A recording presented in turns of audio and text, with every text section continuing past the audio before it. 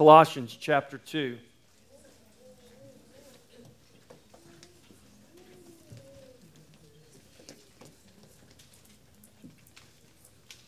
Verse 16.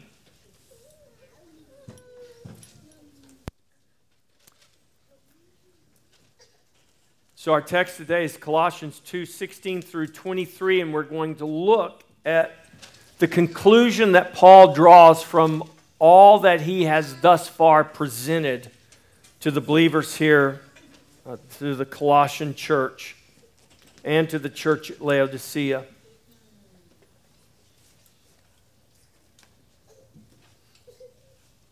Colossians chapter 2, verses 16 through 23. Paul writes, "So let no one judge you in food or in drink or regarding a festival or a new moon or Sabbaths, which are a shadow of things to come, but the substance is of Christ.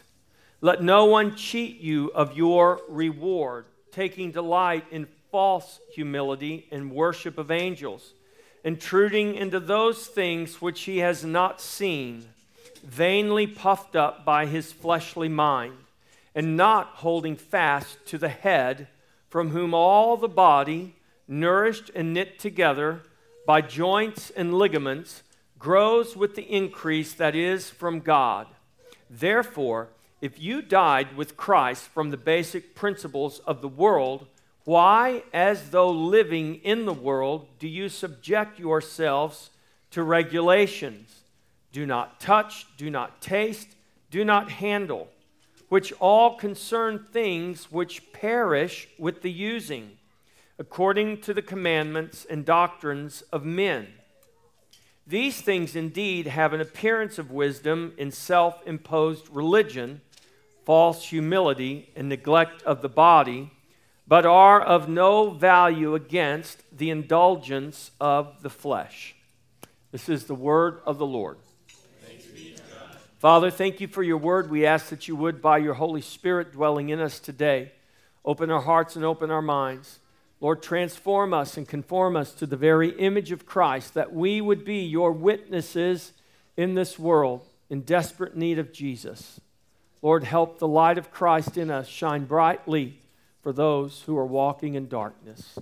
Father, we thank you for this, for the privilege of being called your children, your church, your body. We give you thanks in Jesus' name. Amen. So in verse 16, we're given the conclusion of Paul's thought conveyed in the previous verses. That's why this begins with the word "so," or maybe your verse 16 begins with "therefore." Because of Christ's work of redemption in us and the reality of what we have attained in him, Paul concludes thus, "So let no one judge you in food or in drink or regarding a festival or a new moon or Sabbaths." And then in verse 17, he describes some of these things that men are tempted to judge us by and what those things actually represent. All of those things regarding food or drink or a festival or a new moon or Sabbaths, what day we worship on, what days we celebrate or what days we don't celebrate. Those are all shadows of things to come, he implies here. This is what he's saying here. These are shadows of things to come. They are all shadows, but the substance, he says, the substance of them are all of Christ. The key words here are shadow and substance. One speaks of the reality of the other. The shadow speaks of the substance, which is the reality. Christ is the reality that is foreshadowed in all of these things as in all of the law. Then in verse 18, we have a warning to let no one cheat you of your reward. This is what I talked to the kids about. And so here the picture really is like an umpire, like a judge of a sporting event. And there are two things here to note. The first is that we're not to be cheated. Let no one cheat you. So you need to take note of that. There's something you can be cheated of. Don't let someone cheat you of that. And the second is the expectation of reward. So we need to be able to distinguish the difference between reward and our salvation. Our salvation is not our reward. Salvation is not a reward. God's not rewarding us by giving us salvation. Salvation is a gift. A gift is not a reward. You don't get a gift on your birthday because you earned it. You don't get a gift at Christmas because you earned it. Most of the time, we get gifts in spite of ourselves, in spite of the fact that we don't deserve them. Salvation is not a reward. It's the gift of God. But as we live faithfully in our salvation, given to us by grace through faith in Jesus Christ, as we faithfully walk out our salvation, the Bible talks about rewards that we will earn. Paul says, I'm getting ready to leave this earth, and I have earned the crown of life. The crown of life is awaiting me. Now, I believe this. We see this picture in Revelation where all those guys wearing crowns fall down at the feet of Jesus and cast those crowns at the feet of Jesus. Because even our rewards, we're going to realize that whatever reward we may obtain, whatever reward we may earn, we only obtained it. We've only been able to earn it by the grace of God. So we're never going to say, oh, look how good I am. No. When God, in His grace, rewards us for our faithfulness one day, when He says, enter in, my good and faithful servant, we will know that our entrance into the presence of God is only by His grace. Whatever rewards we may obtain, we will obtain them only because of His grace operating in our lives. So I want to make sure that you distinguish that your salvation is not a reward. God is not going to reward you with eternal life one day because you lived a better life than not here on earth. That's not how salvation works. We do not work for our salvation. It is given to us in spite of ourselves by the grace of God. So the warning, don't let someone cheat you of your reward. So there is the reality, the expectation of reward that we should live with. Paul goes on and he describes how one might be cheated of his reward. And this would happen by taking delight in false humility and worship of angels or mediators that we don't need, by intruding or stepping into those things which he has, here it says in my New King James, not seen. Your translation, maybe in ESV, is not going to have the word not there, in which he has seen. Well, which is it? Not seen or seen? Well, it's actually both. Things which he has seen, things which he has seen in his vainly puffed up fleshly mind, things which maybe he has seen through some demonic means, but the point is, the things that he has seen are not real. They're not actually doing anything to help the man. In fact, they're harming and they're robbing him. So what's referenced here are vain imaginations that are arrogantly inflated in man's carnal mind. And this can rightly be called idolatry. Verse 19 pictures the man who is vainly puffed up by his fleshly mind as opposed to having a spiritual mind and humility. And this man is not holding to the head who is Christ. He's instead proudly trusting in his own vain imagination. And as a result, he's not connected to the only source of life and nourishment and growth. He's not connected to life, but he's actually in death because he's not holding fast to the head. He's not connected to Christ. In verses 20 through 22, Paul begins these verses with another transitional conjunction. Therefore, remember when you see the therefore, you need to know what it's there for.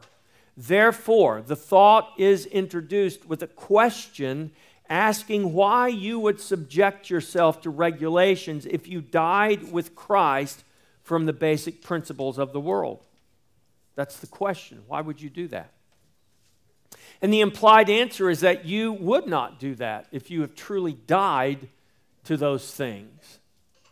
In subjecting yourself to these regulations of carnal men, you are rejecting Christ, who is the only thing that actually has the power to deliver you from the sinful indulgence of the flesh. And then in verse 23, Paul reminds us that these things indeed have an appearance. What things? These things that he talked about, this false humility, this neglect of the body, all of these things that we do to try to deliver ourselves from the indulgence of the flesh, all of these things have an appearance of wisdom. They may fool many men, but they have no actual wisdom. They bear no true wisdom. There is no wisdom in them.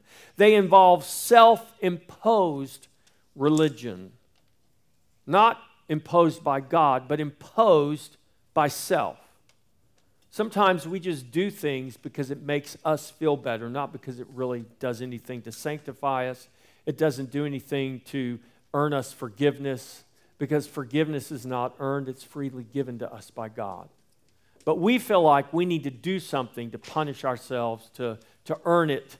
And we impose things upon ourselves to make ourselves feel better, but it's not doing anything. It's a vain exercise that has no power at all. This is self-imposed religion. This is false humility. This even stoops to neglect of the body. But all these things are of no value, Paul says, because they are powerless against the indulgence of the flesh. Let no one judge you.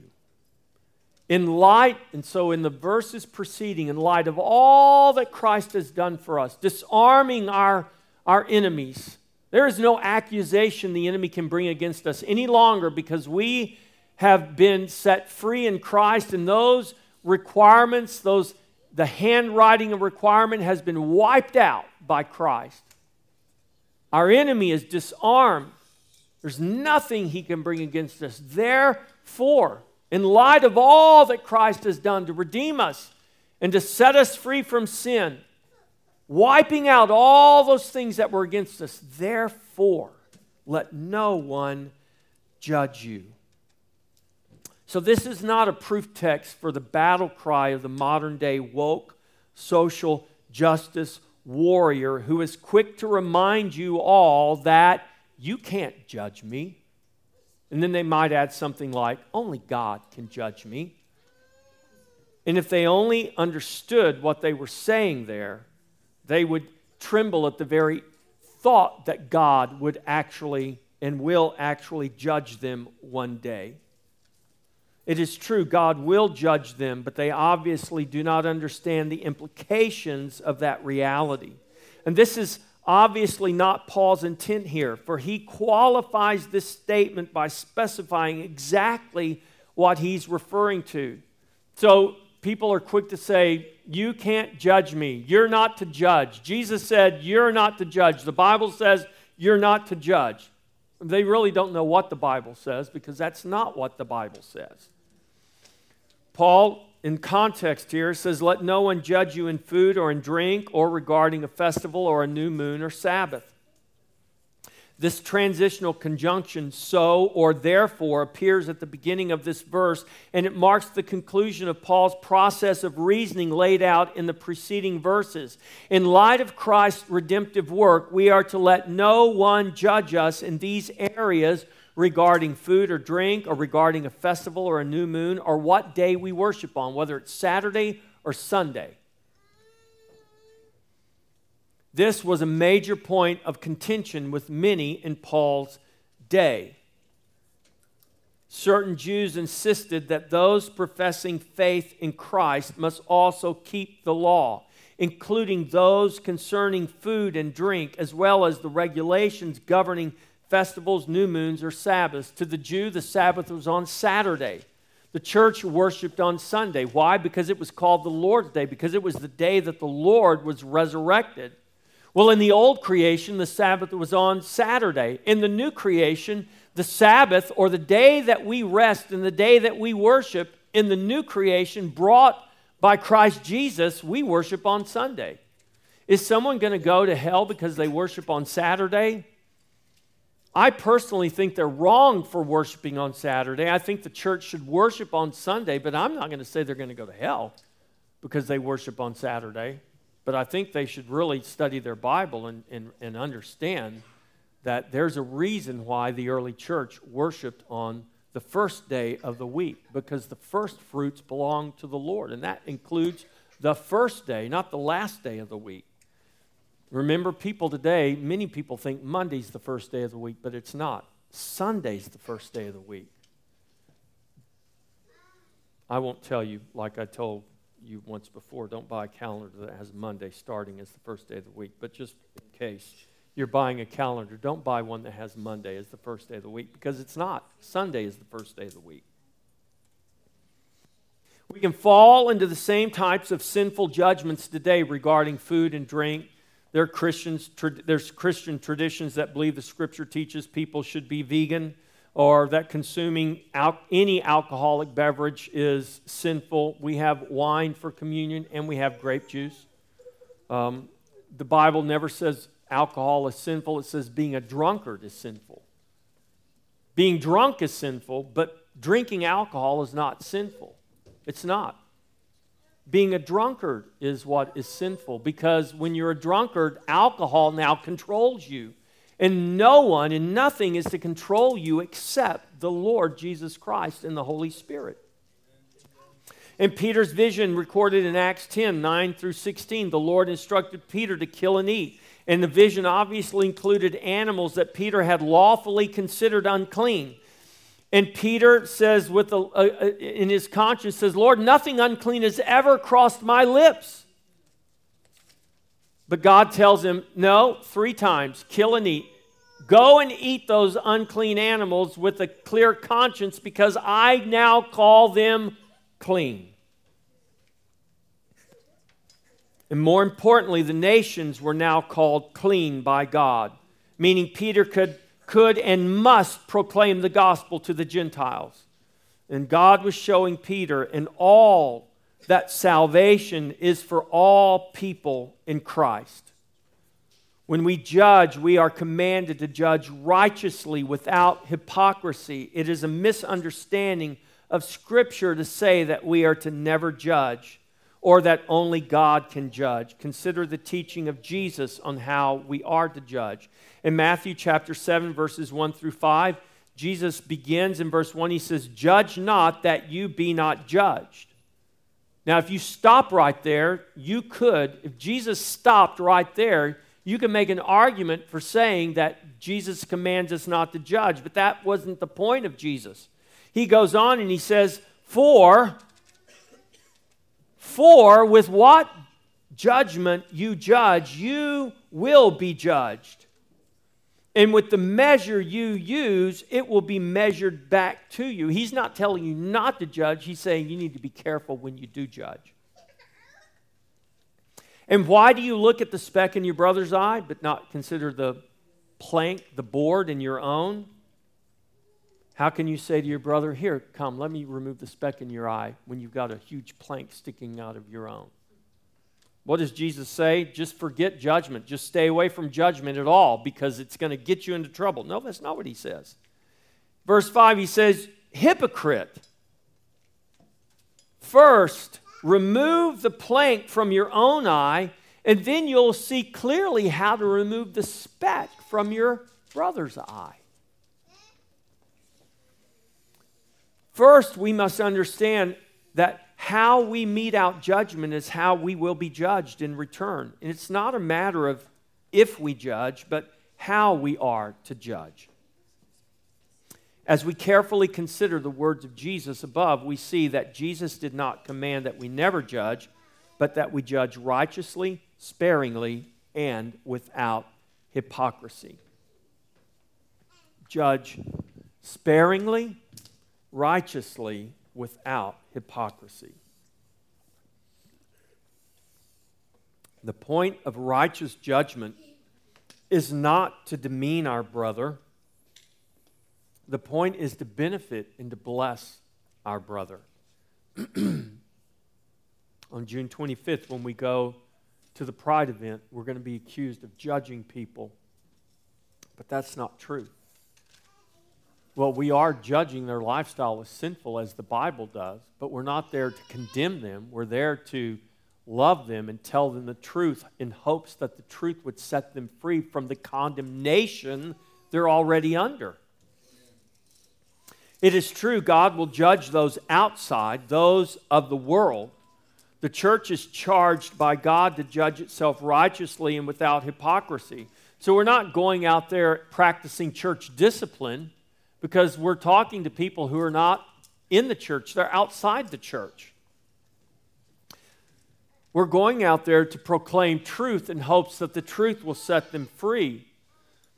But it is in the church that we are charged to judge righteously. Paul addresses this in his first letter to the Corinthians, 1 Corinthians 5, 9 through 13. I wrote to you in my epistle not to keep company with sexually immoral people. Yet I certainly did not mean with the sexually immoral people of this world, or with the covetous, or extortioners, or idolaters, since then you would need to go out of the world. Why? Because they're all around you. But now I have written to you not to keep company with anyone named a brother who is sexually immoral, or covetous, or an idolater, or a reveler, or a drunkard, or an extortioner, not even to eat with such a person.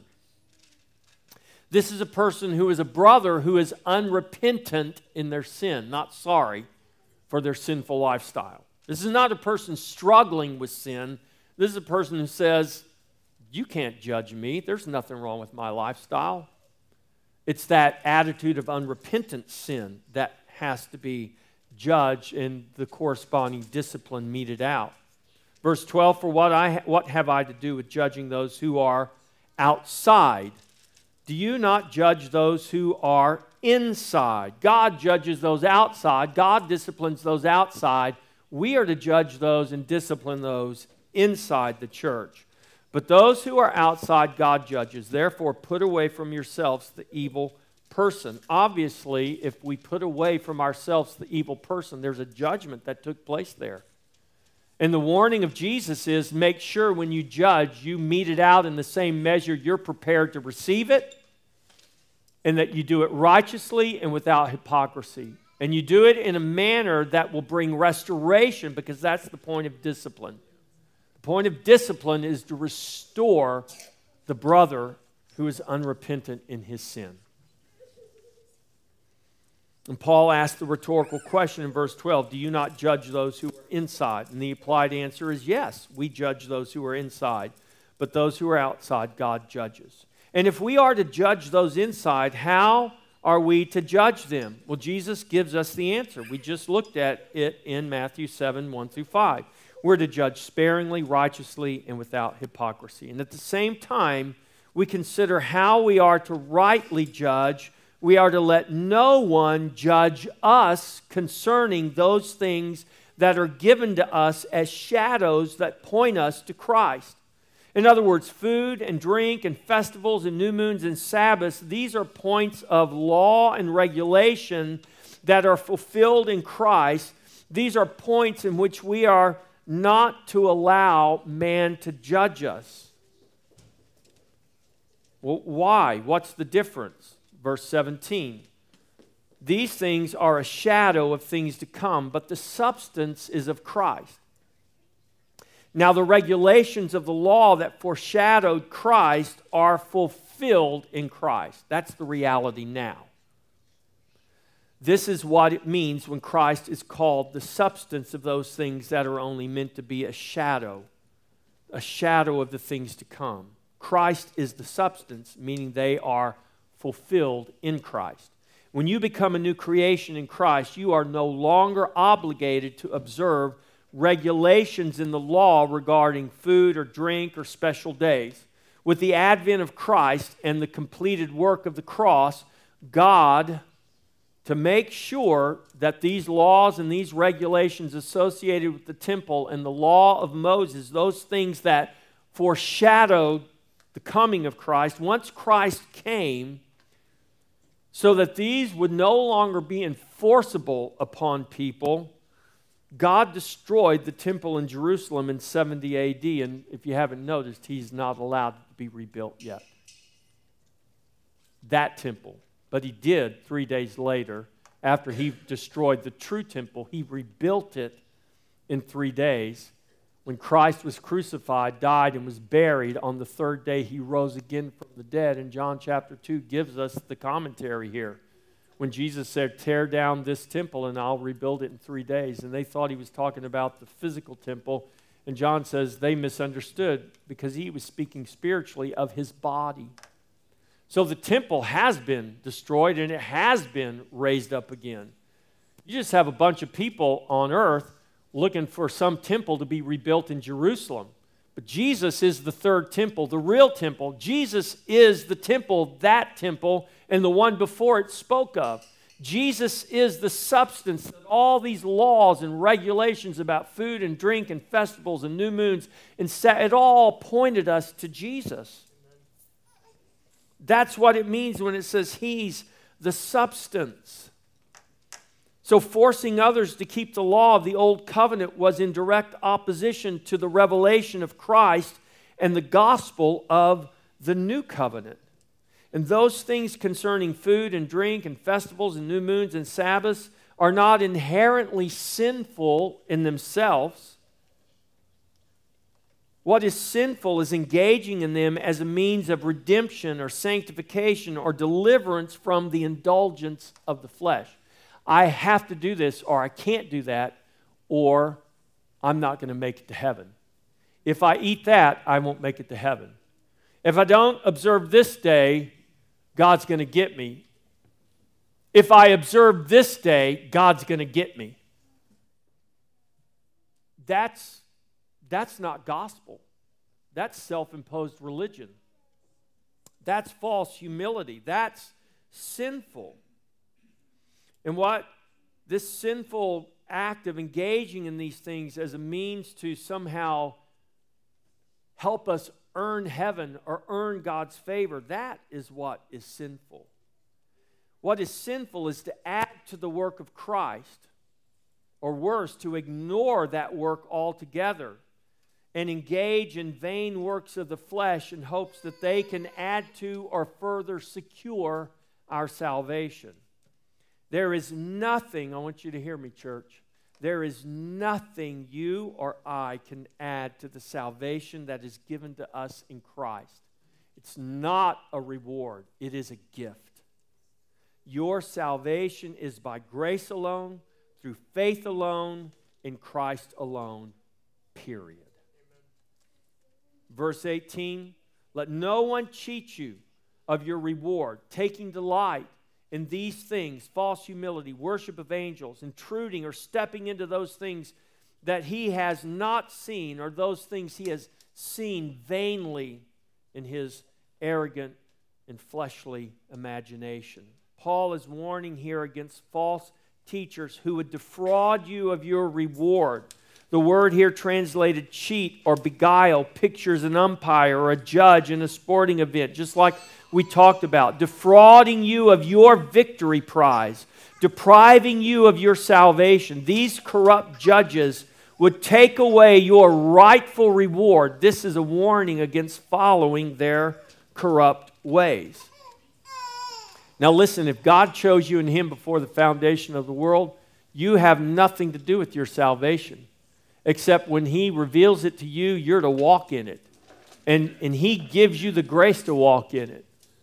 And you say, well, preacher, how do I know that I'm saved? Are you walking in your salvation? Yes. Are you loving Jesus with all your heart? Yes.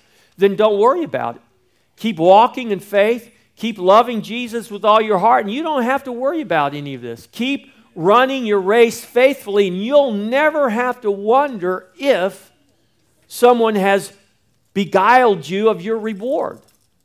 But if you're out there trying to figure out how close to the edge you can walk without falling over, into the fiery flames of hell, and you're trying to have it both ways, then you might need to question yourself and ask yourself, where is my heart?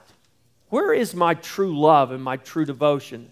Am I really devoted to God? Do I really love Him with all my heart? Or am I just trying to use Him as a safety net so I can go over here and live a sinful life? Listen, Jesus is not your safety net. He's your Savior, or He's nothing to you. He's your Savior or your judge. And you don't want Him to be your judge. You want Him to be your Savior.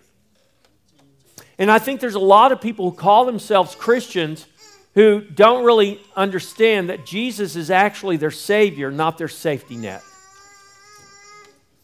Jesus is not there so you can go live a sinful life and then run to Him when you have a spiritual emergency. And then once you're confident, once again, you're going to run back away from Him, but you kind of keep Him in your pocket like a rabbit's foot or a lucky charm. He's not a lucky charm. He's not a rabbit's foot. He is the Savior. He's the Lord of glory. He's the Lord of all. And we need to acknowledge Him as such. So Paul's warning against these false teachers that would cheat or beguile you of your reward, defrauding you. Those corrupt and false ways, how do they do that? By tempting you to walk in false ways, corrupt ways. These corrupt and false ways include taking delight in false humility.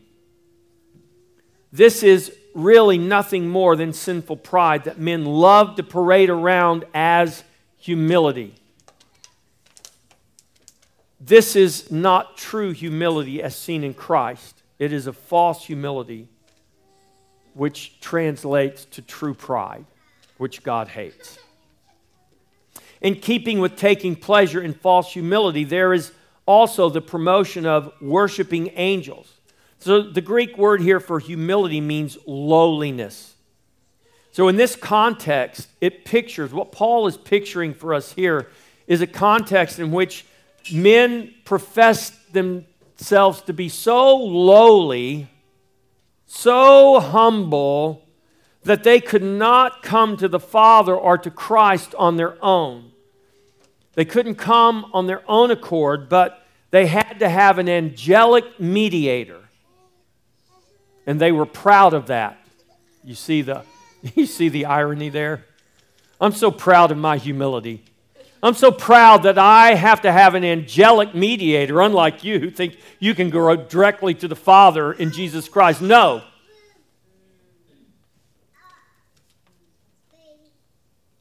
Thus, under the pretense of great humility, one must make use of angels as mediators. This need for angelic mediation leads to idolatry. Mary is blessed among all women, but Mary is not our mediator to the Father. Jesus said, you don't pray to me, you pray to the Father. You go directly to the Father in my name. So we're not even praying to Jesus. If you pray biblically, you're not even praying to Jesus. You pray to the Father in Jesus' name. You don't pray to Mary so she can go to Jesus so He can go talk to the Father and say, listen, Father, this guy down here, he really needs some help. And I know he's not worthy to come to you directly. That's why he asked my mom if I would come and talk to you for him. That is exactly what Paul is talking about here. And he says this is false humility. This is wrong. Jesus did not die on the cross so that we would have to go through mediators to get to the Father. He said, now you no longer pray to me. You go directly to the Father in my name. This is why when He taught the disciples, when they said, teach us to pray, Lord, He said, here's how you pray. My Father in heaven, hallowed be thy name. How do you pray? You pray directly to your Father in heaven, not through a mediator, not through angels. This is what these false teachers were trying to guilt the believers into thinking you're proud because you think you can go directly to God, when they were doing exactly what Jesus taught them to do. And so the Judaizers, loving false humility, looked to angels as mediators. They promoted this false teaching in the church, and based on a false standard that opposed the gospel, they sinfully judged those who would not embrace such false teachings. And this false humility and false worship of angels is the result of men stepping into or intruding into those things which he has not seen. Actually, most of the manuscripts will say which he has seen. The oldest manuscripts omit the word not here. So it would read, intruding into those things which he has seen, but they are saying the same thing.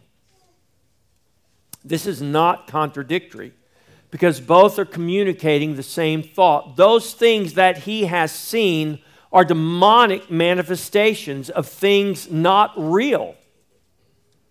Listen, you can believe that angel is mediating for you and earning you something with God all day long, but just because you believe it's real doesn't make it real.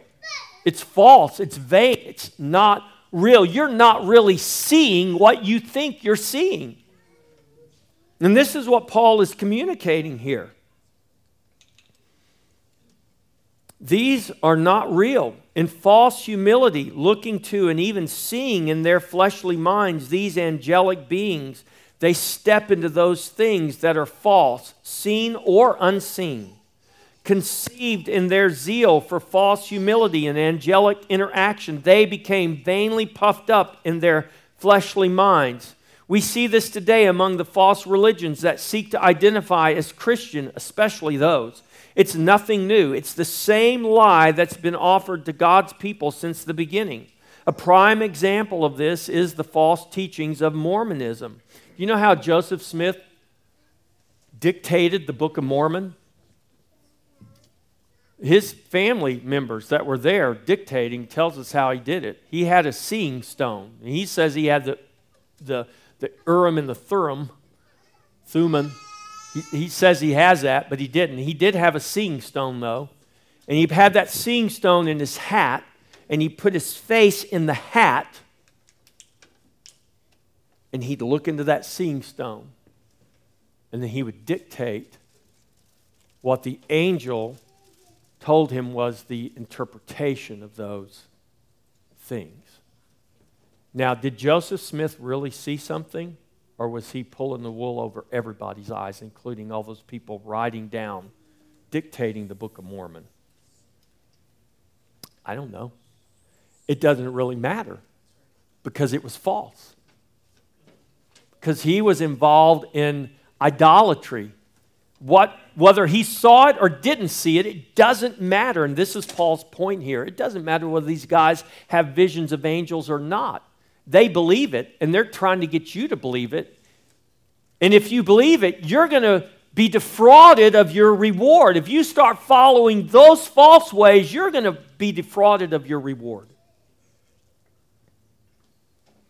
So Mormonism is a prime example here.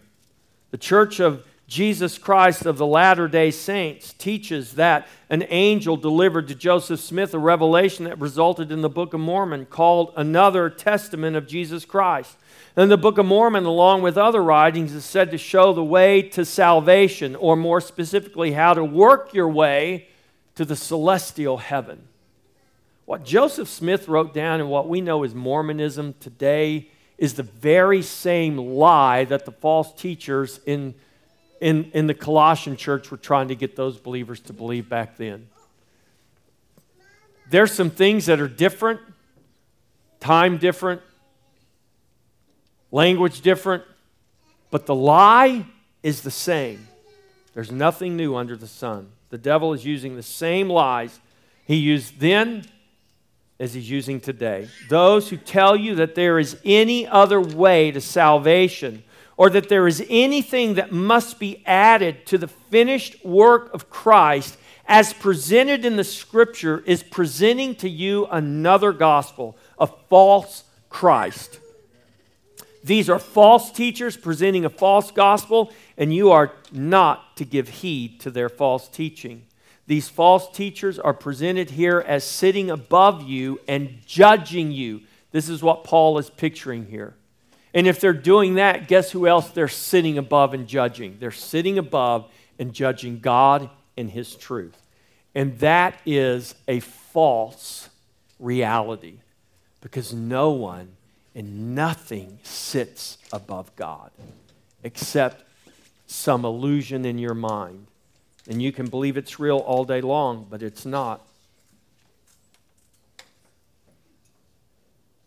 Verse 19, what's the result? They're not holding fast to the head, from whom all the body, nourished and knit together by joints and ligaments, grows with the increase that's from God. These false teachers are vainly puffed up by their fleshly mind. They're trusting in their own works, their own righteousness, and they're not trusting in Christ. Therefore, they're not holding fast to the head, who is Christ. Neither will you be holding fast to Christ if you follow these false ways. It's from Christ that all the body is nourished and knit together by joints and ligaments and grows with the increase that is from God. And if you are trusting in your own righteousness, in part or in whole, I mean, if it's 99.5% the Lord, but 0.5% me, sorry. It's like we say, if God demands a perfect plate glass window, it doesn't matter if you hit that thing right in the middle with a hammer and shatter the whole thing, or if you just go down to the very bottom where it's almost invisible and nick it. If it's got a nick in it, guess what it's not? It's not perfect. And what God demands is perfection, and that is only attainable for us in Jesus Christ. It's from Christ that the body is nourished and knit together, that the joints and the ligaments supply what the others need, and it grows with the increase that is from God. And if you're trusting in your own righteousness, in part or in whole, then you're not holding fast to Christ, who is the head. It is in Christ alone that you, as part of the body, can be nourished and knit together. It is in Christ alone that you can grow with the increase that comes only from God. There is no other name under heaven by which you may be saved and grow and increase to His glory. Notice how the picture is not just personal, but corporate here. Paul is writing of the body. You are the individual members, but you function only as a body.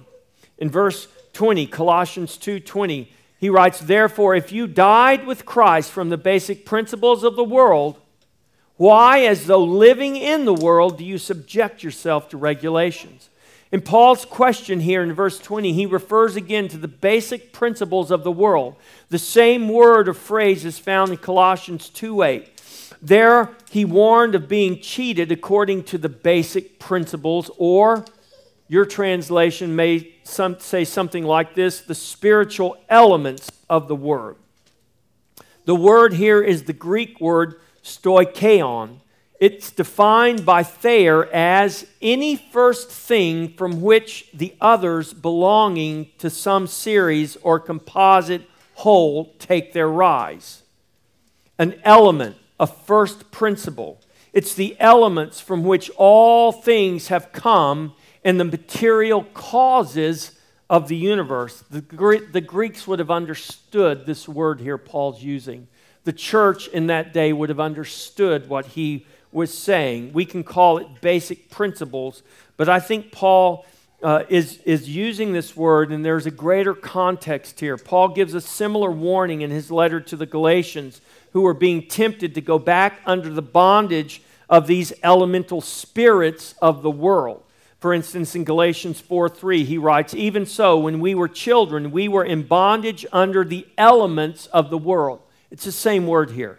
Or in Galatians 4:9, but now after you have known God, or rather are known by God, how is it that you turn again to the weak and beggarly elements or spiritual elements to which you desire again to be in bondage? There is a spiritual element to this word, and it is not just the material of the universe, but the material causes of the universe or in the universe. The spiritual elements governing all things. There are spirits, and John writes in his first letter, test the spirits and see whether they be of God. That tells us there are spirits that are of God. There is the Holy Spirit, and then there are other spirits that are not of God, and you better know which spirit you're messing with. And this is what Paul is warning the believers here concerning.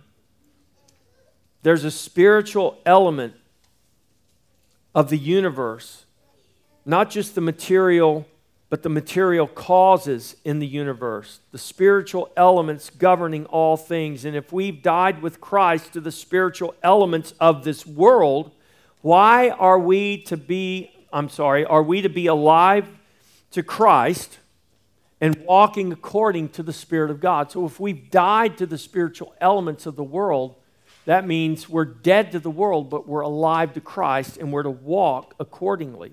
And here in Colossians 2:20, Paul assumes the believers, being new creations, having died to the spiritual elements of the world. This is the assumption. He's writing to them assuming that they've died to this. But he's questioning them because he wants them to make sure that they know that they've died to it, or whether they actually have died to it. And having done so, having died to the spiritual elements of the world, they are to no longer be subjecting themselves to regulations and ordinances that are not, or that are of a fallen spiritual element or of an old creation. So they're new creations. Why are they living under the principles of the old creation? Well, they're not to do that, and neither are you. To die with Christ from the basic principles or the spiritual elements of the world is to no longer be conformed to this world, but transformed by the renewing of your mind. Your baptism represents your death with Christ and your death to this world and the new life that you have in Him. And Jesus said, if you want to be my disciple, take up your cross daily and follow me. Paul made the statement that he dies daily. These words of Jesus and of the Apostle Paul picture for us what it means to die with Christ from the spiritual elements of this world. It pictures no longer subjecting ourselves to the regulations and the ordinances that govern it because we're dead to it. Those regulations, those ordinances are rooted in the lust of the flesh. So the solution for the lust of the flesh is never to focus more on the flesh. You know, it's like the old comedy routine where the guy smashes his thumb with the hammer, and his friend walks up, and he goes, oh, what happened? I smashed my thumb with the hammer. Here, give me your other hand. And he smashes his other hand with the hammer. He said, now, how does that one feel? You know, because he's distracted him. The point is, you're not going to get free from the indulgence of the flesh by focusing on the flesh. You're just going to become more focused and more inflamed in those things. And this is what these false teachers are basically trying to get the believers to do here. And this is a ploy of the enemy because the enemy knows that there is no power in that. You'll just dig yourself deeper and deeper and deeper into a hole of sin. And so Paul made this statement saying that he dies daily. And what he meant by that is he dies to these elements of the world. He doesn't allow them to govern him any longer. So as we walk in the Spirit, we will no longer fulfill the lust of the flesh. That's what Paul writes in his letter to the Galatians. Walking in the Spirit does not mean you will not fall. It means you will not stay down. So I don't want you to hear what I'm not saying. I'm not saying if you walk in the Spirit, you're never going to struggle with sin in the flesh. That's not what the Bible says. But what the Bible does teach us is you're never going to conquer your sin in the flesh or your temptations in the flesh by staying focused on those. Because that's what's going to be present before you. What you gaze into, what you look into, that's what you're transformed into. That's why in 2 Corinthians, Paul says, gaze, look into Christ. Look and gaze into Christ. and be transformed as you gaze into His image, as you look in that mirror. And so, as we walk in the Spirit, we won't fulfill the lust of the flesh. We may fall, but we're not going to stay down. Walking in the Spirit means getting back up every time you fall down carrying your cross. Well, what if I have to get up 50 times a day? Then get up 50 times a day. And when you fall on the 51st time, don't stay down. Get back up. Take up your cross and follow Jesus. It means rising up in His grace and continuing to follow Him. Walking in the Spirit is you continuing to carry your cross in order to die daily. It is continuing to walk and experience the power and the newness of His resurrection life. This is what it means to die to the spiritual elements of the world. For context, let me read verses 20 through 22. Paul writes, "Therefore, if you died with Christ from the basic principles of the world, why, as though living in the world, do you subject yourselves to regulations? Do not touch, do not taste, do not handle, which all concern things which perish with the using, according to the commandments and the doctrines of men." So here in Colossians 2:20 through 22, we see the full context of what Paul is writing about here. Why do you subject yourself to what has already been wiped out? So in Colossians 2:14, Paul informed us that the handwriting requirement that was against us has been wiped out by Christ at the cross. Having died with Christ from the spiritual elements of the world, you are to no longer subject yourself to those things, to those old ordinances. Why? Because Christ has wiped those out in the cross. He has set us free from the bondage of those weak and beggarly elements of the world. That's what he calls them in Galatians 4:9. Weak and beggarly elements of the world. We're to walk free from those in His new life by the Spirit. These ordinances or requirements, do not touch, do not taste, do not handle, they all concern things which perish with the using. In other words, food and drink, just like days, are given to be used for man's edification. They're used up and then they're gone. Jesus also taught that it's not what goes into a man, it's not the food and drink that goes in that defiles you, it's what comes out of your life. What comes out? Is it the fruit of the Spirit coming out, or it is the works of the flesh coming out? Is it anger coming out, or is it peace coming out? Is it joy coming out, or is it fear coming out? These requirements are from the spiritual, these requirements that we're to avoid are from the spiritual elements that we've been delivered from. And focusing on these things in regards to the flesh, or the lust of the flesh, will only inflame those lusts. If I want to be free from pornography, for instance, the solution is not to think about pornography all day. If I want to be free from food that I shouldn't be eating, things I shouldn't be drinking, alcohol, whatever it is, it's not to sit and dwell on those things all day. Now, I know the temptation comes, but we have to know what to do with it. But just sitting there in despair of it is not going to deliver us. Only Christ can deliver us.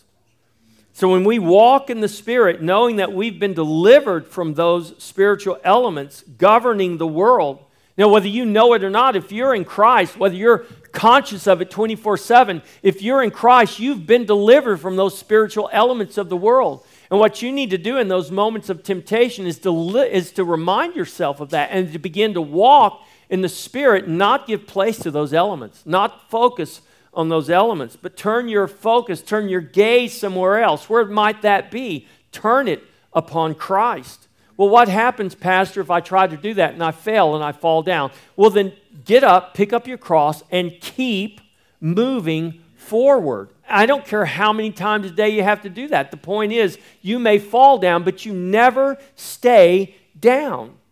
You never give in to those elements of the world where you start feeling sorry for yourself and you have a pity party and you start talking to yourself with the wrong things, saying the wrong things. Instead of saying what God says, you start saying what the world says and what the enemy says. No, don't do that. Say what God says. Go to His Word and begin to read the Word to yourself. Begin to confess the Word over yourself. It's not our ability to govern our fleshly desires. It is His grace and our obedience to walk in the Spirit.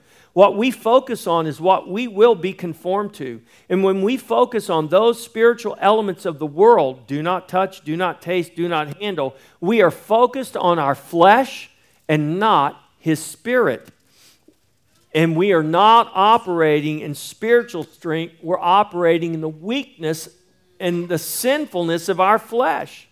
But when we focus on the Spirit, then we're focused on the spiritual elements of a new creation. And we're focused in those things that have the power to set us free and deliver us from the indulgence of the flesh. Verse 23 says, "These things indeed have an appearance of wisdom in self-imposed religion." What things? False humility, neglect of the body. But they are of no value against the indulgence of the flesh. Paul writes, these things have an appearance of wisdom. You ever found something that has the appearance as a diamond or has the appearance of gold? It can have the appearance, but that doesn't mean that's what it is. Wisdom is the same way. Things can appear wise. That doesn't necessarily mean that they are. These things have an appearance of wisdom, but no real substance, no real wisdom associated with them. These things are not God-imposed, but self-imposed. There is no true humility in self-imposed religion. It is false humility, and therefore, really, it is sinful pride.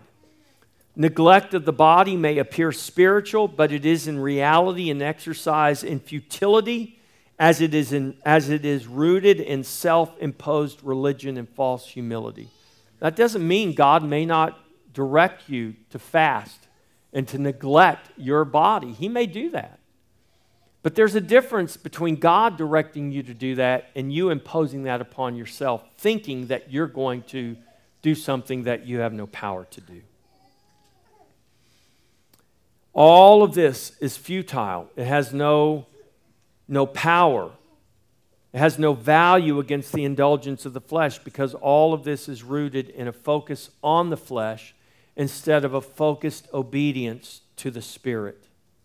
This is the weakness and the vanity of prideful flesh in contrast to true humility in the power of the Spirit.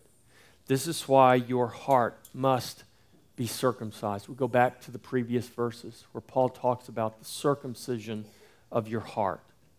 Neglecting your body and having your heart circumcised are two different things. You can neglect your body all day long, but it does not mean you have a circumcised heart. So this is why our heart must be circumcised. Your prideful flesh must be cut away so that you can know the true humility, the true freedom, and the true power that is found only in the life of the Spirit. And that is found only in Christ. And that is achieved by us only in His grace. Amen. Let's prepare to come to the table. Let's all stand. For your charge today, I'm going to end where we began. Let no one judge you. Let no one judge you. Let no one cheat you.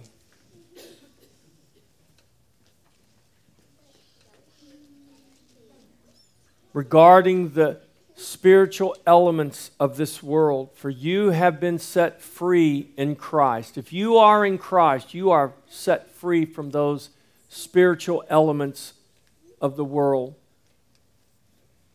And when Paul writes, let no one judge you, understand that when they stand and judge you, they stand and judge the one who saved you. When they stand and judge you for your faith, they are judging the one who saved you and gave you faith. And it's not me trying to be above. No, quite the contrary.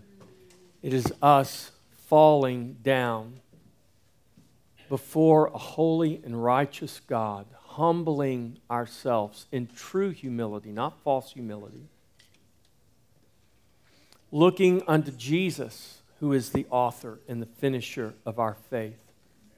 Not what we can do for ourselves, not what we can impose upon ourselves, not how we can earn more favor with God. You cannot possibly earn more favor with God if you are in Christ and you are His child. I didn't say you couldn't walk more faithfully. I can walk more faithfully. I would venture to say we could all walk more faithfully, but we'll never gain more favor than what we already have in Christ. So, church, walk faithfully. Walk in humility and know that God will lift you up. He will raise you up in His time, in His season. He will empower you and He will equip you to walk faithfully, to answer those temptations and to answer those lies that come to you, that are presented to you. Trust Him to fill you with His Spirit so that you would speak the Word of God with boldness, not to condemn others, but to save, to love, in hopes that the gospel and its power would break through the hardness of men's hearts. That is what God has called us to do. He has called us to be His witnesses in this world.